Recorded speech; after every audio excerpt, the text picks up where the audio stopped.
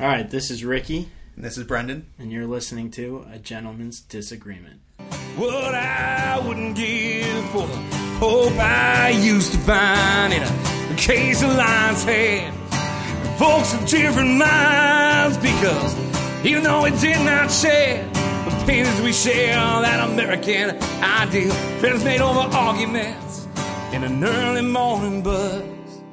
Need an early morning buzz. Well, Brendan, it is Monday evening here, May the 9th. Again, it's been a little bit. There's a lot going on in the news these days. You got Amber Heard, some Roe v. Wade. What are we talking about this week? Yeah, you were just saying before we hit record here, I was chirping you for not being as available as I would like you to be. And you were like, well, it's that time of year. We have the B's and the C's going every other night. You're not generally a late night guy, but I'm glad that you are up and seemingly very alert and awake tonight, so we get it in when we can. You know, the afternoon caffeine probably happened a little bit later than I would have liked today, but the end result is I'm raring to go at the wee hours. Love to hear that. So we've got a few things to touch on this week. We are going to talk about one of our favorite recurring topics about where the Republican Party in the United States is these days after a couple big primaries in Ohio and Indiana and some revelations about House leadership after January 6th last year. So we'll talk about the state of the Republican Party in the United States, and then we'll also pair that by looking at a couple of recent national elections that took place over in Europe and see if there are any connective tissue between all of that, any trends that we can, global trends that we might be able to see or not see.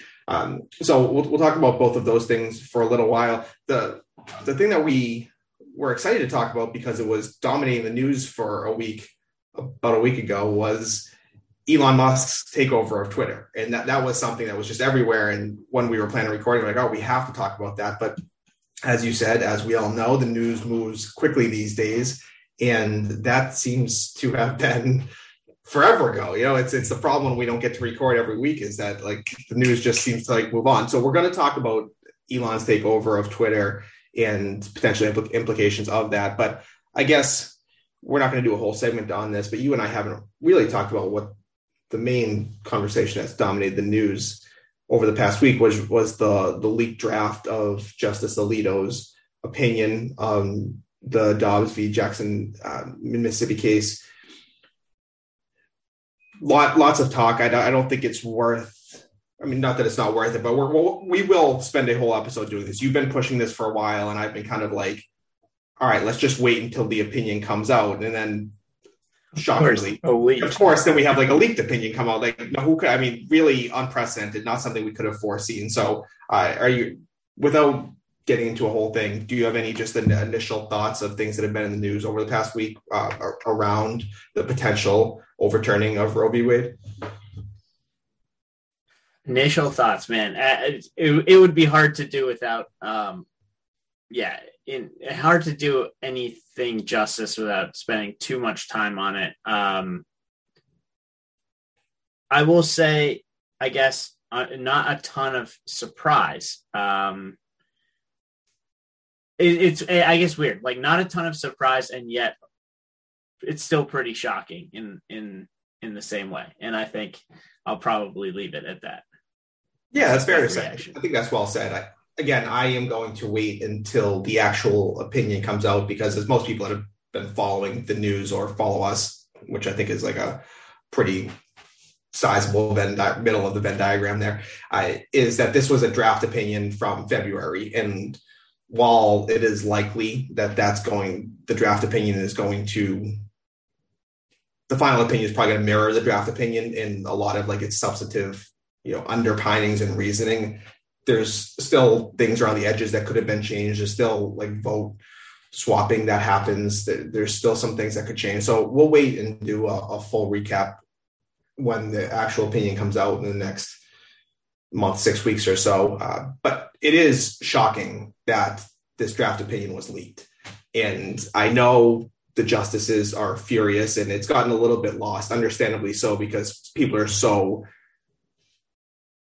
emotional over the actual like substance of the opinion and what it means like legally. But the fact that someone leaked a draft opinion, like I said, it's unprecedented, and is another one of those things where just like the norms of like our institutions seem to just consistently be eroding. But that was shocking. I was pretty, as someone that's like entering the legal profession, not only I guess shocked, but like pretty upset about it. It seemed, at least from my outside vantage point, designed to put pressure on a couple of particular justices, probably Kavanaugh and Roberts. And so it's, while maybe it's just the court has become so politicized, it's foolish to think that it's not, yada, yada, yada. This seemed to me like a real naked attempt to put political pressure on a couple of justices to change like their legal opinions or affect their legal opinions. And again, in at least the modern history of the court, I'm not sure. I don't think this has ever happened. Certainly not something on the scale of a case like this. So very disappointed in the fact that this draft was leaked. Is it so? It's your impression that it was leaked in order to turn votes or to maintain votes? Well, so again, without knowing the final opinion and knowing where the justices are going to fall, I don't think I'm taking too big of a leap here to think that Alito, Thomas, Gorsuch, and Coney Barrett are going to vote to overturn Roe v. Wade. And I don't think I'm taking too big a leap to think that Kagan, Breyer, and Sotomayor are going to dissent. So it's really those two justices were, the swing votes or whatever here. Those the justices that could potentially have gone either way. It seems likely, given that Alito is writing the majority opinion, that Kavanaugh sided with him, and Roberts was probably trying to take some middle ground, as he often does. And so, yes, I guess my take on it would be that it was designed to try to pressure Roberts and Kavanaugh off of signing on to that opinion. Interesting. I mean, at least the news outlets that I've followed have sort of floated as it could have been either way. Either someone who is pro-choice and pro-abortion rights, trying to pressure those two justices to change their opinion, and on the flip side, being that like there was possibility that they might have been leaning towards changing their opinion. And so this leaking of the document was to kind of put pressure on them to say that like, no, you have to like maintain what you've already gone with. I guess I found both of those plausible, but I guess I'm not really sure why. I don't see the incentive for a conservative justice to leak it here. Like theoretically, conservatives are getting exactly what we have wanted for 50 years. To have all this backlash, there's very little good that could have come from this. Yeah. I guess they were also saying that clerks and other like members of the justices like little cabinet team, like there is an extended family that's privy to some of these. Definitely. I don't think one of the justices themselves did this at all. I think this is definitely someone lower on. And it'll be really interesting to see. I know Roberts said that there's going to be he directed the Department of Justice to do like a full investigation on it as well. He should. I do think that's going to be fascinating, because it's hard to believe that someone gets to a point where you are working for Supreme Court justice. Those are some of the most difficult jobs to get, and your whole reputation is built in the legal community on stuff like this. But it's hard to imagine that someone would take that risk without, I don't even know, potential guarantees of a job somewhere else. Or I really can't even fathom that someone would risk their reputation in the legal community to do something like this. That's why I keep coming back to that word. The fact that this leaked at all is shocking. I feel like they're banking on a book deal on the other end. Yeah, maybe. And I guess maybe they'll be a hero or a martyr or whatever they want to call themselves. But that was the the news that has dominated the past week. So felt like we need to at least address that briefly, but we will do a more in-depth conversation on that if and when the opinion does come down. So which it is due like in June. Yeah, that's when these opinions on this term should come out, is generally mid-June. So we'll obviously keep an eye out for that, but it will be important again, just to react. I understand with the news cycle, everyone wants to just react in the moment. And I understand the emotion around this issue, but we'll try to reserve some of our judgment until we see the actual final draft. But let's get into some of the other topics that we wanted to discuss. Before we do all that, just a reminder to everyone out there that the podcast is brought to you by all the hardworking craftsmen over at Cannon Hill Woodworking. So they've been building handcrafted high-end custom tables and desks in Boston since 2018. That's Cannon with 2 N's. You can check them out on Instagram or visit them online at www.cannonhillwood.com. And in some news, their founder just had his second child. Jeez. Yeah, am I breaking that news to you too? Yeah. Yeah, so anyway, go support them. Trying to raise not only a small business, but now a family on that small business. So if you're looking for some really quality furniture, go give them a shout over at Cannon Hill Woodworking. Definitely. All right. So we talked about this. This was just dominated at least social media, but also traditional media just 2 weeks ago. Again, it seems like forever ago, but Elon Musk making good on what had been rumored. And then all of a sudden the rumors picked up steam, and all of a sudden it was like, oh my goodness, he's actually going to do it. So it appears that he is going to buy Twitter. And that has set off a furor, particularly amongst liberals. I'd be curious to your reaction of Elon Musk buying it, all of the firestorm around his buying it. Well, what are your thoughts on this? How much are we going to care about this in 6 months or a year? I mean, I was a bit surprised that it felt like within 2 weeks. I mean, obviously, what's going on with the Supreme Court has a lot to do with how quickly our news cycle gave up on this story. But I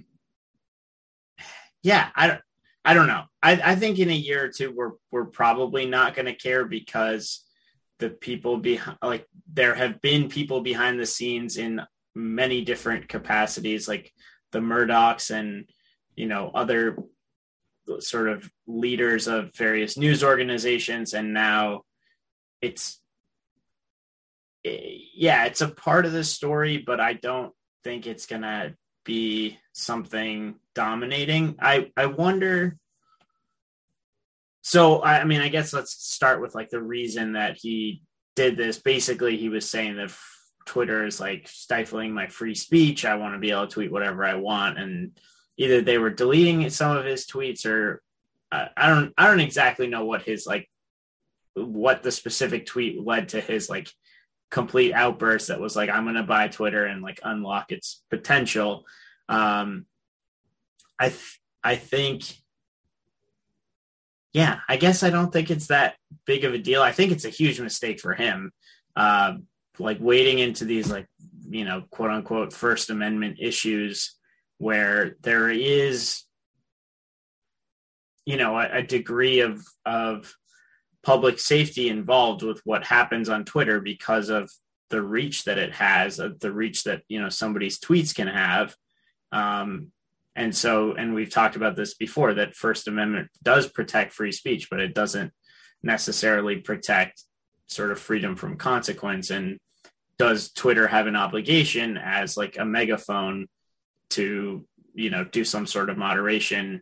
I think reasonable people can agree or disagree, but I don't think that Elon Musk has like the golden ticket or answer. I mean, he's got a pretty ardent following, but I don't think that makes this question any easier. And if his answer is simply like, let's just raise the floodgates and like see what happens, I don't think that's going to be a particularly great solution for Twitter as a business entity. But I guess we'll have to wait and see on that. I don't know. What are your thoughts? I guess, not really cogent here. I sent you an article by Yishan Wang, who was the CEO of Reddit from, I think, 2012 to 2014.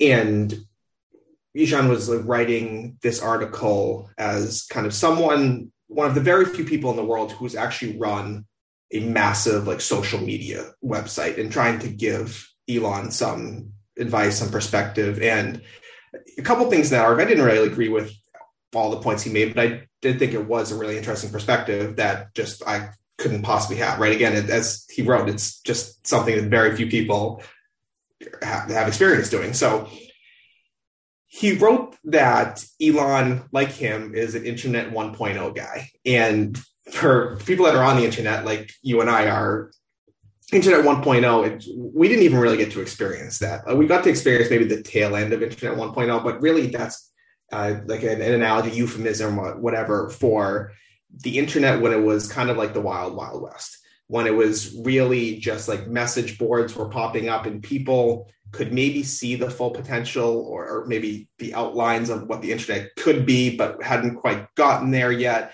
And it was just seen as this incredible opportunity, this incredible platform that was going to make everything better and that everyone was going to have a voice. And that's really how Twitter comes about, right? Is that like now anybody can get on with 140 characters and say whatever they want, right?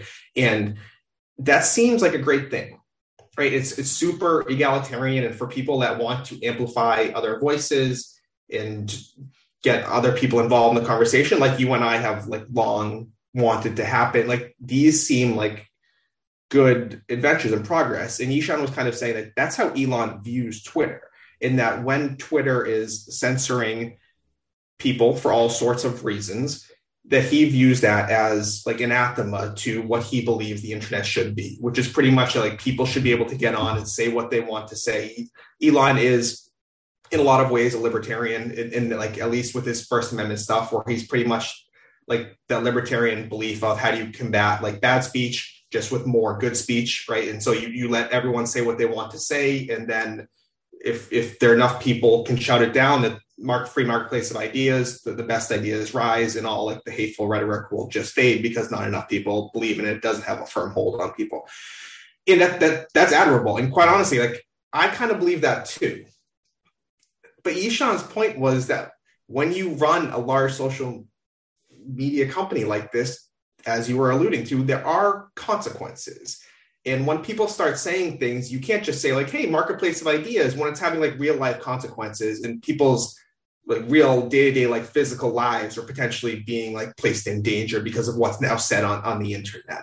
And that's where Yishan was kind of like, at some point, as free speech as you want to be, as First Amendment libertarian as you want to be, at some point as a company, you are going to have to make calls. And that's the job. And you might say that like some of those calls at first seem super obvious, but inevitably those calls start to get more gray. And his point was that most of the people running these sites, whether it's Reddit or Facebook or Instagram or Snapchat or MySpace or Twitter or whatever, they're generally not out there trying to censor people for what they believe in. They're really just trying to ensure that the platform and the product keeps up so they can keep the business running. I'm not sure I totally agree with that, but I kind of understand the point. And so that will be really interesting because, as you're saying, like Elon seems just want to go in guns blazing and say, like, take all the restrictions off here. Let's see what happens. Let's let Twitter be the place where we always thought the internet should be. And I don't know. I have, like you naively, at least me naively, you hope something like that works and just free speech works and the marketplace works. But I don't know that that's that the people on Twitter are like the true marketplace of or I don't know how I want to say that. But like the people on Twitter, I'm not sure that that's really the marketplace. Yeah. Or like, the actual marketplace of ideas somehow like continually gets drowned out by the noise, which ostensibly could Twitter do something to deal with? I mean, I think part of it, right, like the weaponization of Twitter or any of this social media is primarily like what individual people are doing after they read stuff on social media. Like, are they going to storm the Capitol, or are, they going to do something that we find that, that's more or less illegal, and can often be harmful or violent or whatever. Yeah, I mean, I probably fall more on your side of this. Like, to me, there's like a little bit of an element of personal responsibility here that like we're almost trying to prove that everybody is like very susceptible to being brainwashed by saying that nobody can read ridiculous stuff on the internet. And certainly, like, we've seen that fake news, for lack of a better term, can spread very quickly, and that even legitimate news organizations are often spreading misinformation because they think that it's true and they want to be like front to the story, and they use these platforms to do that kind of thing. But like, would it be easier for us to deal with that? I mean, would it be easier for us to say that like that is an unfortunate reality that we have to accept, and the way that we deal with that is that we continue to hold people accountable for their individual actions? I mean, and that isn't to say that if somebody does tweet something that incites violence, that we like that they can also be held accountable. And right now that feels like the big gray area, that people can just say whatever they want and there is no accountability for what you say on the internet. And I think that that's what would be more ideal. But yeah, I really think that it's going to be difficult for Elon to like jump in there. And sure. All right. So let's build off that a little bit then, because I agree that this just seems like an unwinnable quagmire here. Like that either he is going to take all of the restrictions off everything and potentially bad things happen, or it just becomes even more of a cesspool than it already is. And then you're getting criticized, perhaps rightly, for some of that stuff. Or at some point you do have to start putting restrictions in, and everyone says, oh, he just became like the everyone else, right? And we thought Elon was different, right? And so it just seems like that a venture like this is going to take up a lot of his time and energy. And this was another argument that Ishan brought up, and it's not unique to him. This is something that's a lot of sources have brought up, is that Elon Musk is a fascinating guy and a super intelligent guy. You can think what you want about him, you can like him, you can hate him, but he is responsible right now for two of the most interesting companies in the world, in Tesla and SpaceX. And those companies are doing a lot of really important things. Again, you don't have to like what he's doing, but in terms of like, it's the market leader in electric vehicles, and it's also one of, if not the market leader in bringing access to space much more widely to the general population. And again, obviously he is not running the day-to-day operations of those two companies. He has lots of smart people under him. You don't get to be where he is without employing people and delegating responsibility. But it just seems inevitable that like this Twitter is going to take up a lot of his time and energy that could potentially be going to a different project. And so from that sense, what do you think? Do you think it's worth it for him? If so, why? If not, why not? I mean, yeah, well, I guess it's hard to answer if it's worth it for him to not being in his, not really understanding. It is, right? Yeah. Okay. But I think like for people in general, it's a loss. Twitter in and of itself has brought a lot of innovation to sort of the social media space. And like, there have been a lot of kind of important developments of Twitter, and it acts as kind of like a good check against some of these other social media companies. That's just like another vehicle for people to get, for people to like express themselves. But I think Elon's talents lie in technological innovation and kind of driving forward, like you said, electric cars. space travel for whatever that's worth. And but other things like that. And I think this space is a very different space. And he talks about like unlocking the true potential and like really, Twitter monetarily, the only thing that it's going to do is going to figure out more ways to get ads in front of people's faces and sell those ads. And so like, is humanity benefiting greatly from Twitter figuring out how to be more profitable in its ad algorithms? Like, I don't think so. Whereas electric vehicles, I'm hugely a proponent of that. So that there's definitely that aspect. All right. So that's generally my feeling on it too. I will say that I had this conversation with somebody else and made those same arguments where his contributions to humanity. And again, as you rightly pointed out, he can do whatever he wants with his money. And we are just literally armchair quarterbacks here judging him for what he wants to do. So he can do whatever he wants. But if we're just looking at this, like stepping back, like where can he be most good, like for like a utilitarian humanity purpose, it seems to me that he would be most good using his talents in other ways.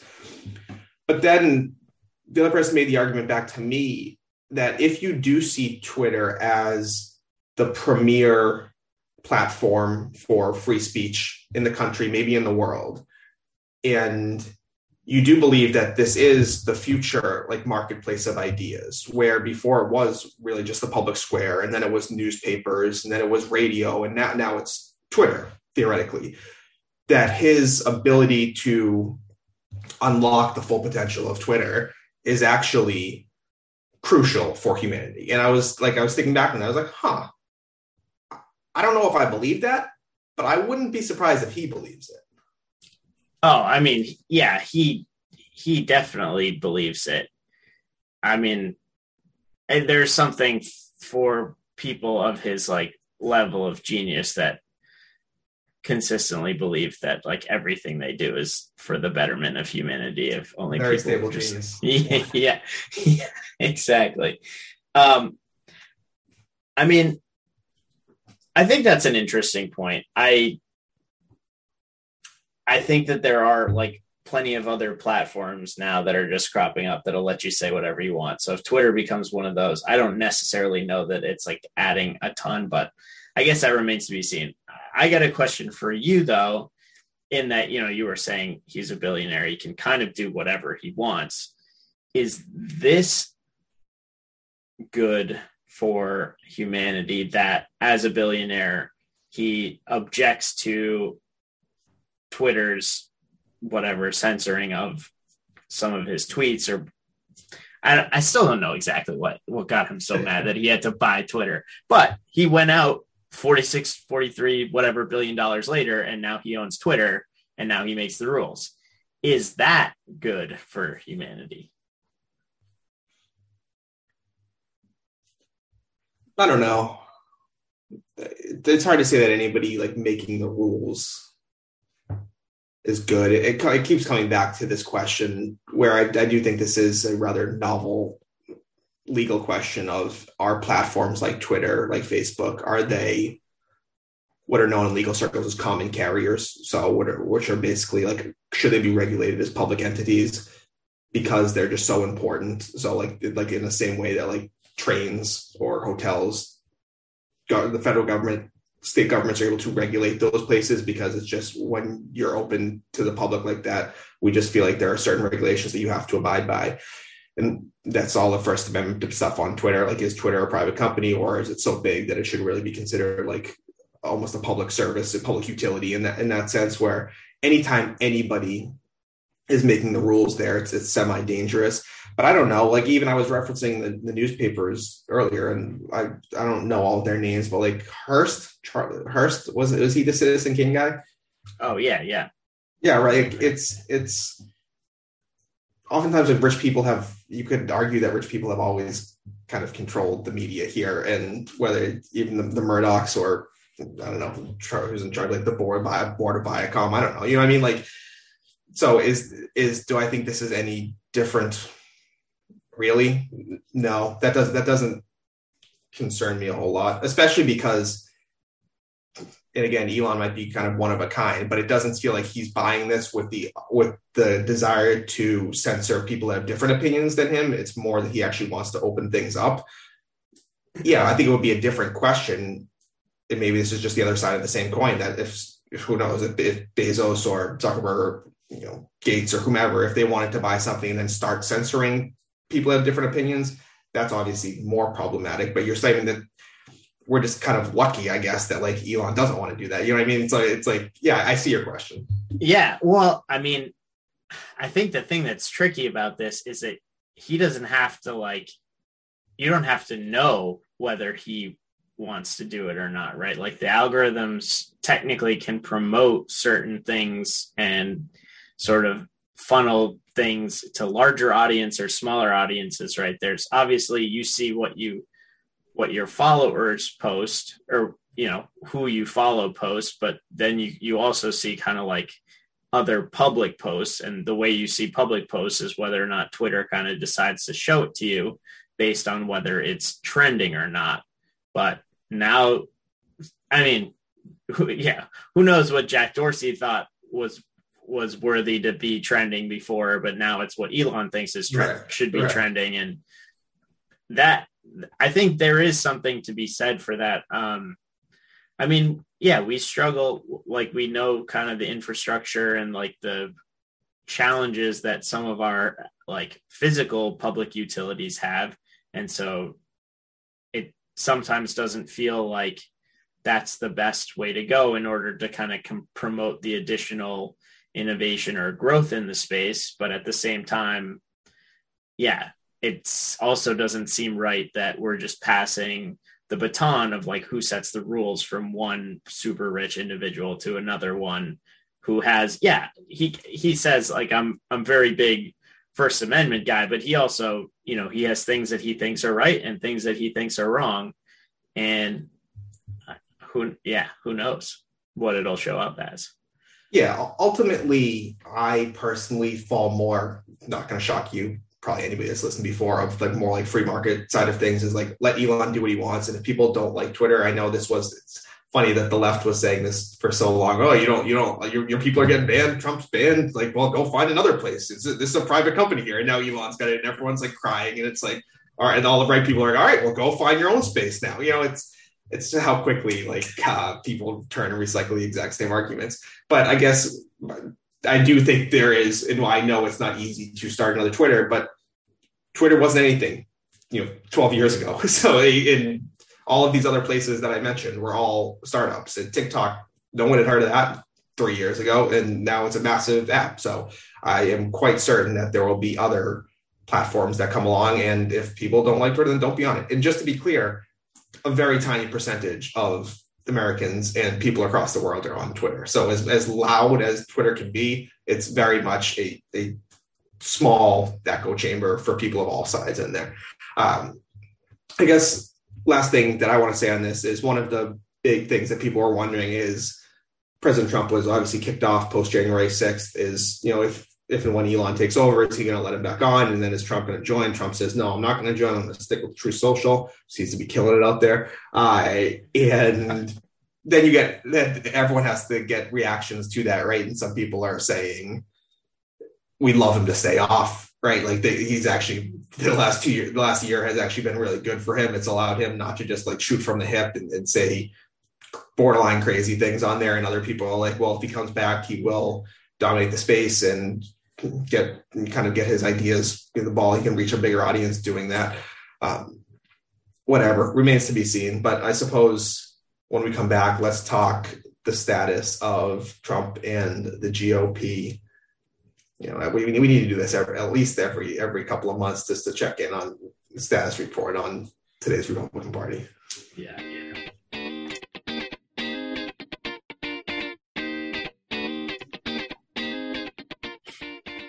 So two things that I wanted to talk about, get your thoughts on, and just talk this out is, one, we're starting to get into primary season for the 2022 midterms. And last week, there were a couple of big ones in Indiana and Ohio. President Trump had a great evening in those states. In every single race that he endorsed, he won, which is fairly remarkable, most notably in the Ohio Senate race, the Republican primary. He endorsed J.D. Vance, who people who are plugged into the political world have probably heard of, but also you might have heard of. He wrote a book called Hillbilly Elegy, which was a massive hit a few years back and has gone on to do a few different things, but is now running for Senate. When President Trump endorsed him, he was in fourth place, I believe. It was all pretty tight, but Vance was definitely trailing. Trump took a risk in endorsing him, but once he endorsed him, Peter Thiel threw him $1 billion. That's an exaggeration, but threw him a lot of money. Trump went and campaigned for Vance a couple of times, and Vance came out on top and is now the favorite to replace the retiring Rob Portman in Ohio, which is significant. And Trump had a great night, and there's just no denying it. Everyone framed the night as a bit of a referendum on how much power does Trump really have, because obviously he was the most important endorsement while he was the president. January 6th happens last year. Last year is largely an off year for elections. The big election was the Virginia gubernatorial race. And in that race, the successful strategy was shying away from Trump and not really bringing it up and making more about kitchen table issues. And so this was kind of a test to see how much sway does President Trump and his endorsements really hold. And for at least last week, it's still pretty sizable. And both Josh Hawley and Mitt Romney came out when asked questions, and both Hawley and Romney are on complete opposite sides of the Republican Party at this point. And both of them said, look, if President Trump wants to be the nominee in 24, he's going to be the nominee. I don't know whether or not he wants it, but there's no reason to think that anyone could plausibly put up to gather enough momentum to stop him. So it was interesting how quickly that happened. Kind of along those same lines, within the last week or two, there's a book coming out written by two New York Times reporters about January 6th and the aftermath of it. And they've been leaking different parts, as you do in book promotion. And they said that post January 6th, the Speaker of the House for the Republican leader in the House of Representatives, Kevin McCarthy, had called on President Trump to resign. And McCarthy came out and said, I absolutely did not say that. The next day they dropped the tapes, and McCarthy is on tape saying exactly that. This is not a shock to anyone that knows Kevin McCarthy. People, both Republicans and Democrats, say that he has, I guess, a shaky relationship with the truth. So it was not a huge surprise. He also goes on these tapes to say that he wishes some of his other members' Twitter accounts could be suspended, and later gets around talking about the 25th Amendment, which is when you invoke, we talked about that briefly last year, but the amendment where you invoke if the president is incapacitated anyways. He says, well, the 25th Amendment isn't quick enough to do what we really need to do.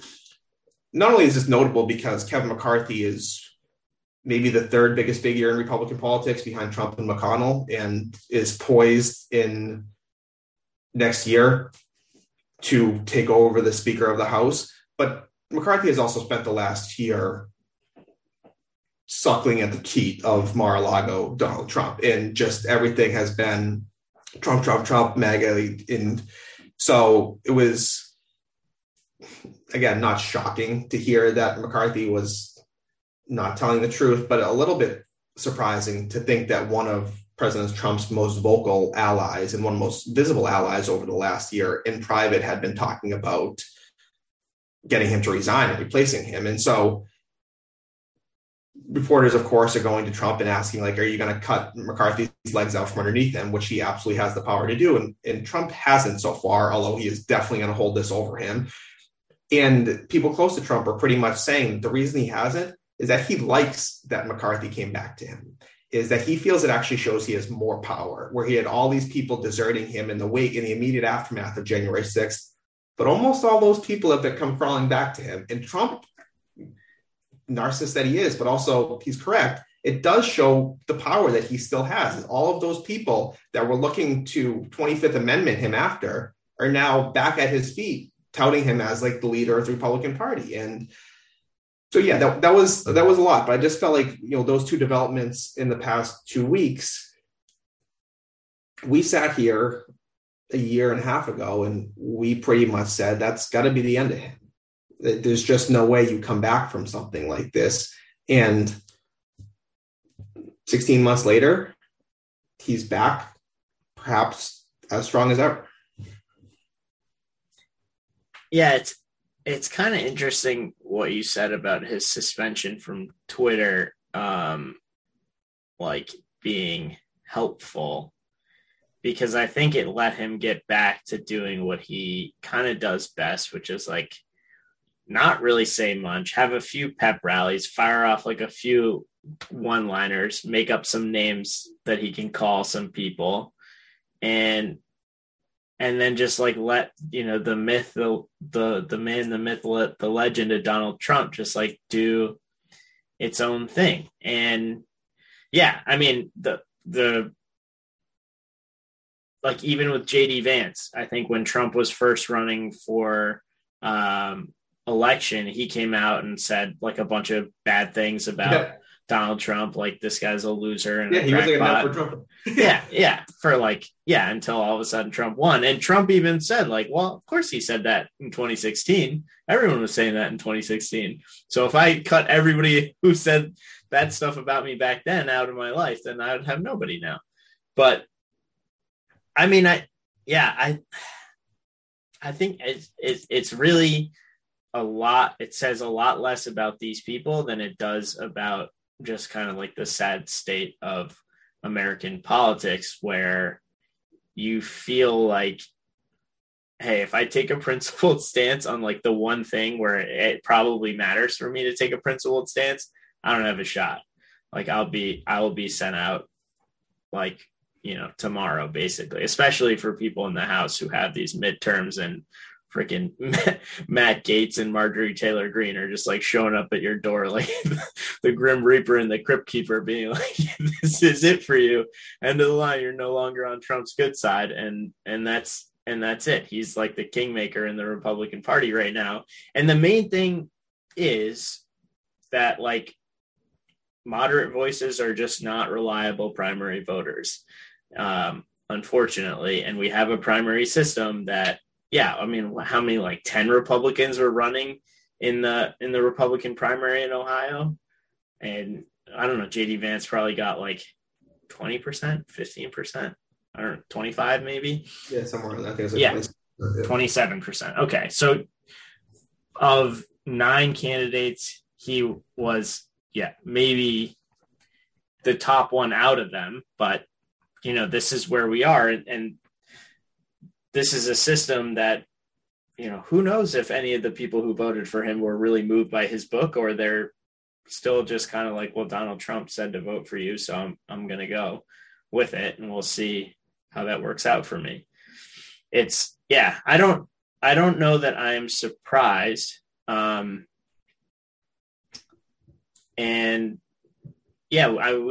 We've been living in a world where people kind of have different realities, but I think I almost like, it's not that I hold him any less responsible, but there are so many freaking enablers at this point, like the Kevin McCarthy's, like the Lindsey Grahams, like Mitch McConnell's, that like I'm not even sure that I can really blame Donald Trump for what's really happening in the Republican Party.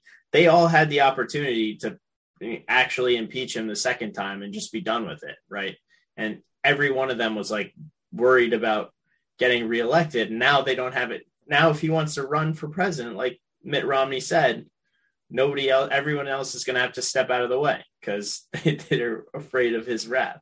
So it's like a very interesting catch-22 that they've all put them in. I don't know. As a Republican, how do you feel about this all?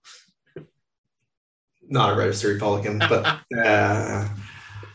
how do I feel about it? I don't know. I feel that we are likely headed for another Trump-Biden race in 2024, and that seems just super depressing to me. I think both of them believe that they are the only one, and this might be correct. honestly. So like, I think they both correctly believe that they're the only one that could potentially stop the other guy. And I don't know, it just feels like 2016 was bad and 2020 felt worse. And we're getting at the same race in 2024. Like, are you kidding me? So that's a little depressing. Trump is not infallible. While he was undefeated last week, he's likely to be unsuccessful in a couple of his gubernatorial endorsements, particularly down in Georgia, which, knock on wood on that one, I suppose. It will be super interesting for me to watch the Cheney primary out in Wyoming and also Murkowski's in Alaska, because both of those women are pinning their hopes on moderate independent voters coming to their aid in the primary. And that will be interesting to watch. But yeah, in some ways, Romney's reaction is right. Like, Romney is clearly been the most anti-Trump senator out there, but he's not stupid. Like, he sees the writing on the wall. What are you going to do, right? You just keep doing the best you can, and you got to acknowledge the reality. Yeah, and he's also not up for election until 26 or 24. Yeah, he's got at least a few more years. Yeah, so like, we'll see where things stand in 2 years if he's still talking shit. Because if things continue the way they continue, like, he won't be, because Utah is another place where, like, it's by virtue of the fact that Senate seats are 6 years instead of 2, these guys have a little bit more leeway, also because they know people don't remember much, to kind of say some things now. But come election time, yeah, he will fall back in line, of course, depending on, there's a lot that can happen between now and then, but as much as I would like to pat Mitt Romney on the back for his principles and morals, I can't do. I'm not going to do that. I can't do that. I'll do it for us. One thing that I did read that was interesting, though, is a lot of the people that Trump is endorsing and who are winning these races so far are young, and that's the 30s, early 40s, and just how similar to McConnell's strategy with, like, seating the lower rungs of the federal judiciary with conservative leaning justices is you can have an outsized impact on that, where, as you and I have discussed many times, Trump is one of one, right? He's a singular figure in United States politics, the world, really. And whoever takes his mantle, if and when he decides to step off the stage, I can't imagine has the same Trump-like cult following. But if you keep putting in place people that believe the same things you do, speak the same way you do, if you put them into the House, and if you put them into the Senate, if you put them into governor's mansions and attorney general's offices, what you're doing is you're seeding the party to be your party, and then the party of your ideas for an extended period of time. And if you are a Trump person, that's awesome. If you are not, it's going to be, this doesn't seem like a fad. This seems like something that could extend and could be the foundation of the Republican Party for years to come. Yeah, which is, I guess to a certain degree, the level to which it gets entrenched is worrisome. Definitely. I think this may actually be an interesting way to segue into something that I wanted to flag for you, or that I did just shoot over as like a potential idea. I know we don't talk a ton about foreign politics because I feel like already it's hard enough to keep up with everything that's going on here, but there were a couple of elections over in Europe that I thought were interesting insofar as like potential indicators for what we are seeing or what we may see in the midterms. And then, of course, if Trump runs again all the way out into 2024. So two that I shot your way were the elections in France and the elections in Hungary. Which one do you want to start with? Let's do France first. Okay, so I really don't know much about the elections in Hungary other than who won. Good So choice by me. yeah. You flipped the coin. You flipped it right. So the elections in France were really interesting. It came down again to the current president, Emmanuel Macron, and this other woman whose name is Marine Le Pen. And Le Pen basically runs a platform very similar to Donald Trump's in France. So it's like a France first, France for the French kind of. There's like a pretty overt anti-immigrant stance. It's a lot of isolationism, a lot of, the current government doesn't work for working people. And like Trump, got a lot of initial support, but in this election, failed to sort of win, failed to win the majority of votes. And there are a couple of things that I thought were particularly interesting. I think the one that I wanted to highlight for you and ask you about is the election system that they have there in France. Did you follow that at all? Yeah, a little bit. So I guess for those who are not familiar, in France, they basically have an initial election where anybody can run, and the top two vote getters will face each other in a runoff election. And so there were several challengers to Le Pen who ran, or not several, but there was at least one other candidate who ran a very similar candidacy to Le Pen and sort of challenged her on the right, from the right. Then there were some other sort of center right, center left candidates that ran, and then a couple of more or less like joke candidates that ran as well. And then it kind of came down to Macron and Le Pen. And I think one of the things to me that's really interesting about that is that you don't have, in kind of the final election, you don't have some of the noise of these sort of smaller parties that I think in general are really important, but in a presidential election can sway the vote without necessarily intending it to. So here we had, a libertarian candidate that ostensibly probably took votes away from Trump in some of the states like Georgia and maybe Arizona, where things came down to just a couple thousand votes and ended up, having a non-inconsequential impact on the election without winning, more than say 1% of the vote, if that, right? So curious as to your thoughts of like how that sort of thing played out, if you think that was actually influential in how the election was decided, or if there's kind of other inferences that you're taking from what we saw there. Yeah, it was an interesting election, as you said, for a number of reasons. I think I'm not a huge fan of Macron, at least from afar. I don't, how much do I know about him? Really surface level, but I'm not his biggest fan. I guess he would probably be described in American politics as like moderate to like center left. Is that how you would describe him? Yeah. Yeah. In some ways, he's almost like a Joe Biden type candidate or president, where there are people on the far left that aren't super thrilled with him, and everyone to the right is not a big fan of his.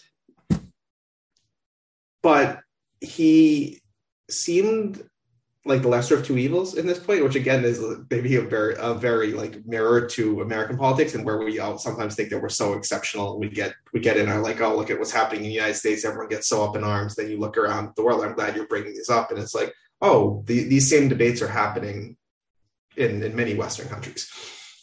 But I thought that his reelection was important. First, like he was the first president reelected in France since Jacques Chirac in 2002. So credit to him for that. But I thought his reelection was really important at this particular time because, as you said, Le Pen is a nationalist. And while there are lots of valid reasons to want to put your country first and be a nationalist. At this very moment in history, Western countries, the United States, European Union, NATO countries are very much aligned in combating Russian aggression in Eastern Europe and in Ukraine. And if Le Pen had won and people thought this election was going to be pretty close, there was a sizable chance that she would start to pull French support back from providing support to the Ukraine and to NATO and to Eastern Europe. And if that happens, maybe some of the other European countries look around and say, like, well, why are we giving all of our resources over there? And you could have quite quickly had a collapse of like the current alliances that are happening here. And there might be people out there there are definitely people out there that would have said that's a good thing, but it just felt as someone in my position who wants to combat Russian aggression, having someone that does want to engage in multilateral alliances, like liberal democratic alliances was important. So in that sense, I'm pleased that Macron won. It is worth noting that while the final election, it was like 58-42, something like that. So while it didn't end up being as close as some people thought, this was the same final. Again, interestingly enough, this was the same final two that were in the 2017-2018 election. And Le Pen's vote share went up. I think she won 33% in 2017 and 2018, now up to 42%. So it does show, like, as we're trying to examine these connective tissues, it does show that these more nationalist, America first, France first type of beliefs are still very much alive and well, and perhaps growing in a lot of places, which is certainly a significant trend to observe. And if you, again, taking it back to the United States, you look at like how Biden ran, one of the things he ran on was kind of restoring like the old world order. And you have former President Obama now, who's been going around and been a little bit more active in the past couple of months in terms of getting out there and making speeches. I think he made one at Stanford recently, and then one over in Europe, where he's out there combating disinformation and saying how disinformation is damaging to like the foundations of democracy. So you have really a clash in a lot of ways between people that believe in a lot of like the more liberal, traditional, small d democratic values that we've seen more like the globalization over the past 50, 70 years versus like this new decade of leaders like Le Pen, like Trump, like Viktor Orban, who are leading movements that are a backlash against those things. I know I didn't answer your question about the system there, but is there anything you want to hop in on there? No, I mean, I think that I think that is largely exactly right. There are like a couple of things that I guess I wanted to highlight that contrast France's election with Viktor Orban's, but maybe to your larger point, just like, you know, what we're sort of seeing globally, I guess in some ways, you know, people who like want to champion democracy would say that Macron winning against Le Pen is good for democracy for all the reasons that you highlighted, that her candidacy was going to be taking France away from NATO and not and potentially weakening that alliance in the face of Russia, which, you know, you would point as like maybe the most anti-democratic force in the world today, right? I think the thing that's interesting about that is that Putin was democratically elected whenever he was, like 20 or 15 or 20 or so years ago. And I think we see things like that with Viktor Orban today in Hungary, and how he's got kind of a pretty firm grip on the Hungarian, democracy. It's almost a sham democracy now. So the big thing about the elections in Hungary is that like the opposition candidate was basically like given zero airtime. This is something that like came up a bunch, where it was basically impossible for the candidate who he was running against to say anything about either about his candidacy or about Viktor Orban. And so what I think is interesting and how that ties into sort of the problems with misinformation, what you were saying with, how Obama is kind of pushing like the old world order and almost suggesting that misinformation is the driver behind our deviation from, our natural progression, for a lot of liberal and progressive causes, but also just in general, like globalization and more interconnectedness. And I think that that's a tricky one, because I think for people, even like me, who is just skeptical in nature, a lot of what happened in 2016, like I felt like people just like had to have been duped. But elections are about so much more than what people like understand. It's almost just like are we happy or are we not kind of a exercise at the ballot box, it feels like. And so like I think misinformation is obviously a problem. I don't know. How do you feel about its impact in light of kind of like our historical, I don't know if the tact is, but like, we've seen these things before the internet age and like in the internet age. And is it really misinformation that's actually driving this? Or is this kind of like a natural cycle because we had Trump at the same time that we had Viktor Orban, at the same time that we had Bolsonaro in Brazil, at the same time that we had Modi in India? So like all of these things kind of happen everywhere at once. And is it just kind of like a natural feeling that is leading people kind of back towards the nationalism of the 1940s and 50s? And like how much of it can we ascribe to Trump? Like, was he just kind of the right character at the right time?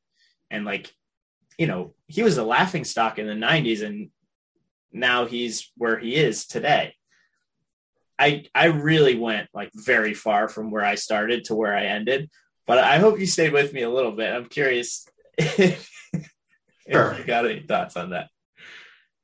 So I think it's natural in the sense that we as a human civilization, maybe particularly Western civilization, has been on a march towards globalization for a century and a half now, at least, pretty much since like transatlantic communication became more ubiquitous, and it has intensified and has become much more rapid in recent decades with the internet and the flow of information and the ability to trade across boundaries and lines and oceans.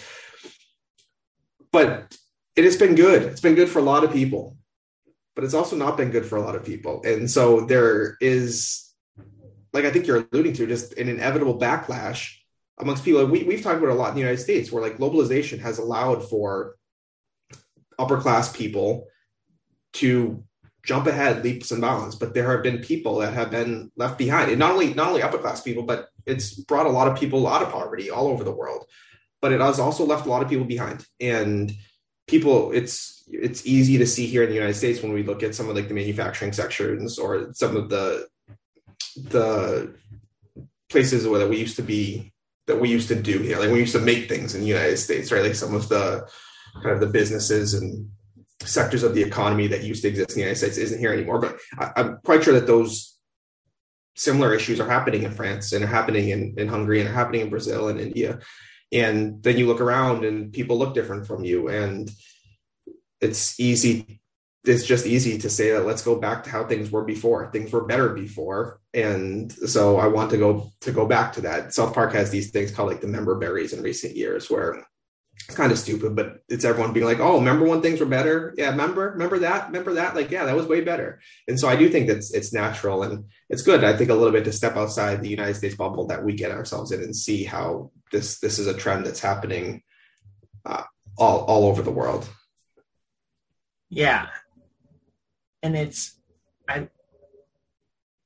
I mean, I think there's that's certainly some objective truths in there, right? Like we see the steel mills that were kind of the engines for booming towns in Ohio and in, other parts of the mid-Atlantic that have, 40% of them abandoned for steel plants in China or India or whatever. And there is certainly a sense that people had been left behind by globalization. But I think these characters in particular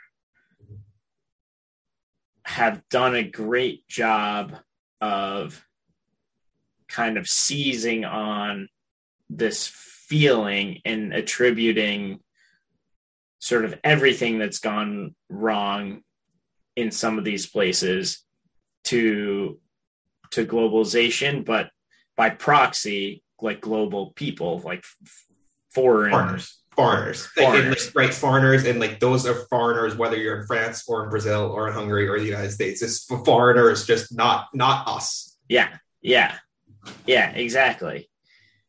And just sorry, I know you're like go. One thing that was really interesting is looking at the map of the France election map. I don't know if you looked at that, like where Macron won versus where Le Pen won, and it's probably not a surprise. Macron won all of the big cities, and then Le Pen won all of the rural areas. And so very similar to when you see the United States map after, and it looks like it's red everywhere, and you're like, how did Trump lose that? Obviously, like there's people there, but like if you look at the French map, you're like, wow, there's a lot of Le Pen is blue in a lot of them. Like there's a lot of blue there. And even when we're talking about Viktor Orban in Hungary, he's overwhelmingly being carried by rural voters, right? And so like those are the same people that I'm kind of referencing that are, for reasons both real and imagined, are discontent with how things were going under previous leadership.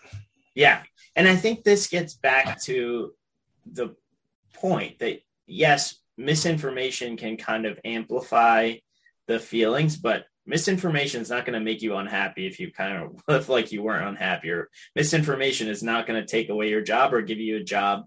It is simply going to like give you something else maybe to latch onto, but also somebody spoon feeding you the truth that doesn't improve your situation doesn't make you want to vote for them anymore either. And I think this is something particularly on the left that we have to recognize, that it isn't just that, oh, these people are being lied to and they only believe lies. Like there are certainly plenty of those people out there, but like we always talk about, like there's over 50% of the people in the middle who are really just looking for solutions. They're looking for something to be different.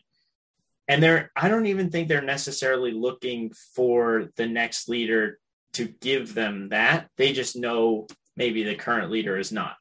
And so they're willing to take a chance. And that it's kind of scary given like who we're getting stuck with candidates, and like who people are like, just take a flyer on this guy, whether it's Donald Trump or somebody who, very well maybe like him in 2024, right? Like we've seen his ability to get people through primaries, and like that to me is frightening. Although I can't say that I've been thrilled with very much of anything that Biden has been doing. Well, that's what we just saw in France, to wrap this conversation up, is even Macron, after he was declared the winner, he came out and he said, like, I totally understand that a lot of people didn't vote for me because they love what has been going on here. They voted for me because they were voting against her. And that's, I think, was a large percentage of the Biden votes last time too. And so, yeah, I don't know. That's not us. We're going to stop wrapping up in such negative ways.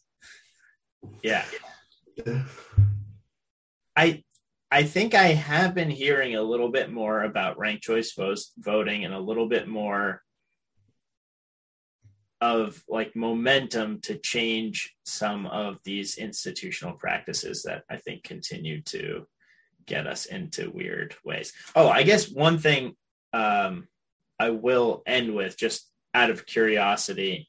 So France, and I may have just mentioned this, I'm kind of doing a little blackout of our episode here already, but France has this like provision where they require, especially in the like, well, I guess in both the, I guess you would call it the primary and the main election, this like equal airtime law that if you give any one candidate a certain amount of time, you have to give like all the candidates, and all the news stations like have to do this.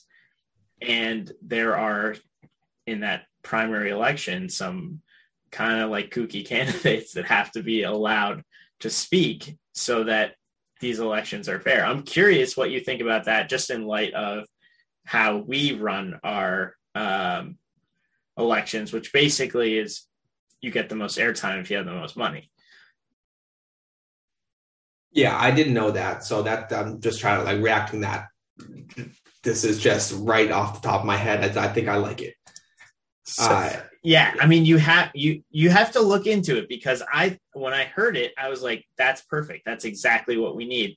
Until I realized that like I wish I knew what some of these guys were running for. They're like some really nutty candidates that like had to be given airtime because of this law.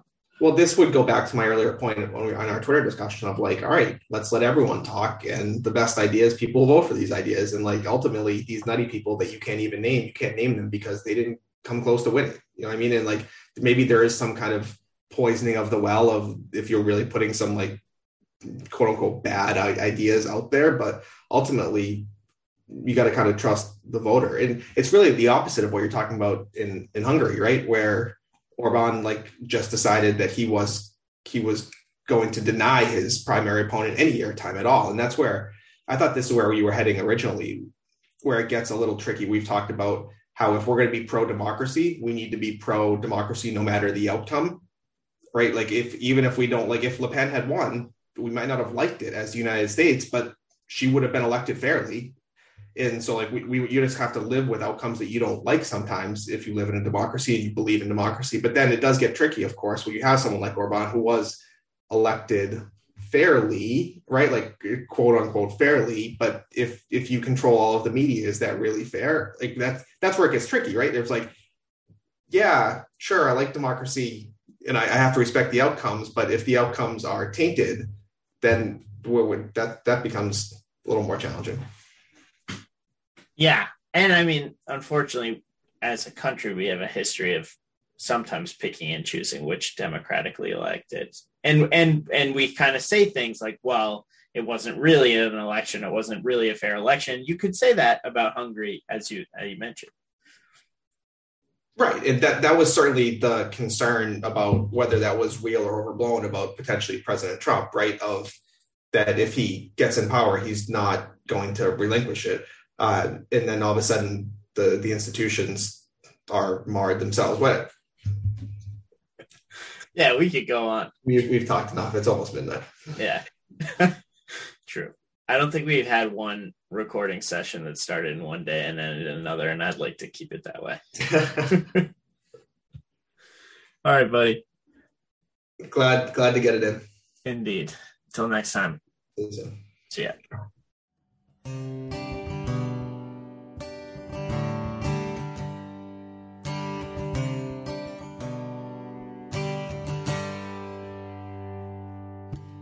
We stay up all night on Garner Avenue, debating all the issues of the day. No agenda, not yet. Talking heads, round and around till we forget where it was we began. Some mornings you were away, some morning left your ego bruised, but what I wouldn't give for the hope I used to find in a case of lion's head. Folks of different minds, because even though it did not share the pains we share, that American ideal, friends made over arguments in an early morning buzz. Need an early morning buzz. Learn the hard way But to those who would die upon that hill, quiet truth is better than a ram. Somewhere along the line, we seem to have forgotten the value of sometimes being wrong. Some mornings you're away, some morning let your ego bruise. But what I wouldn't give for the hope I used to find in a case of lion's head. And folks of different minds, because though we didn't share opinions, we share that American ideal. Friends made over arguments and an early morning buzz. I need an early morning buzz.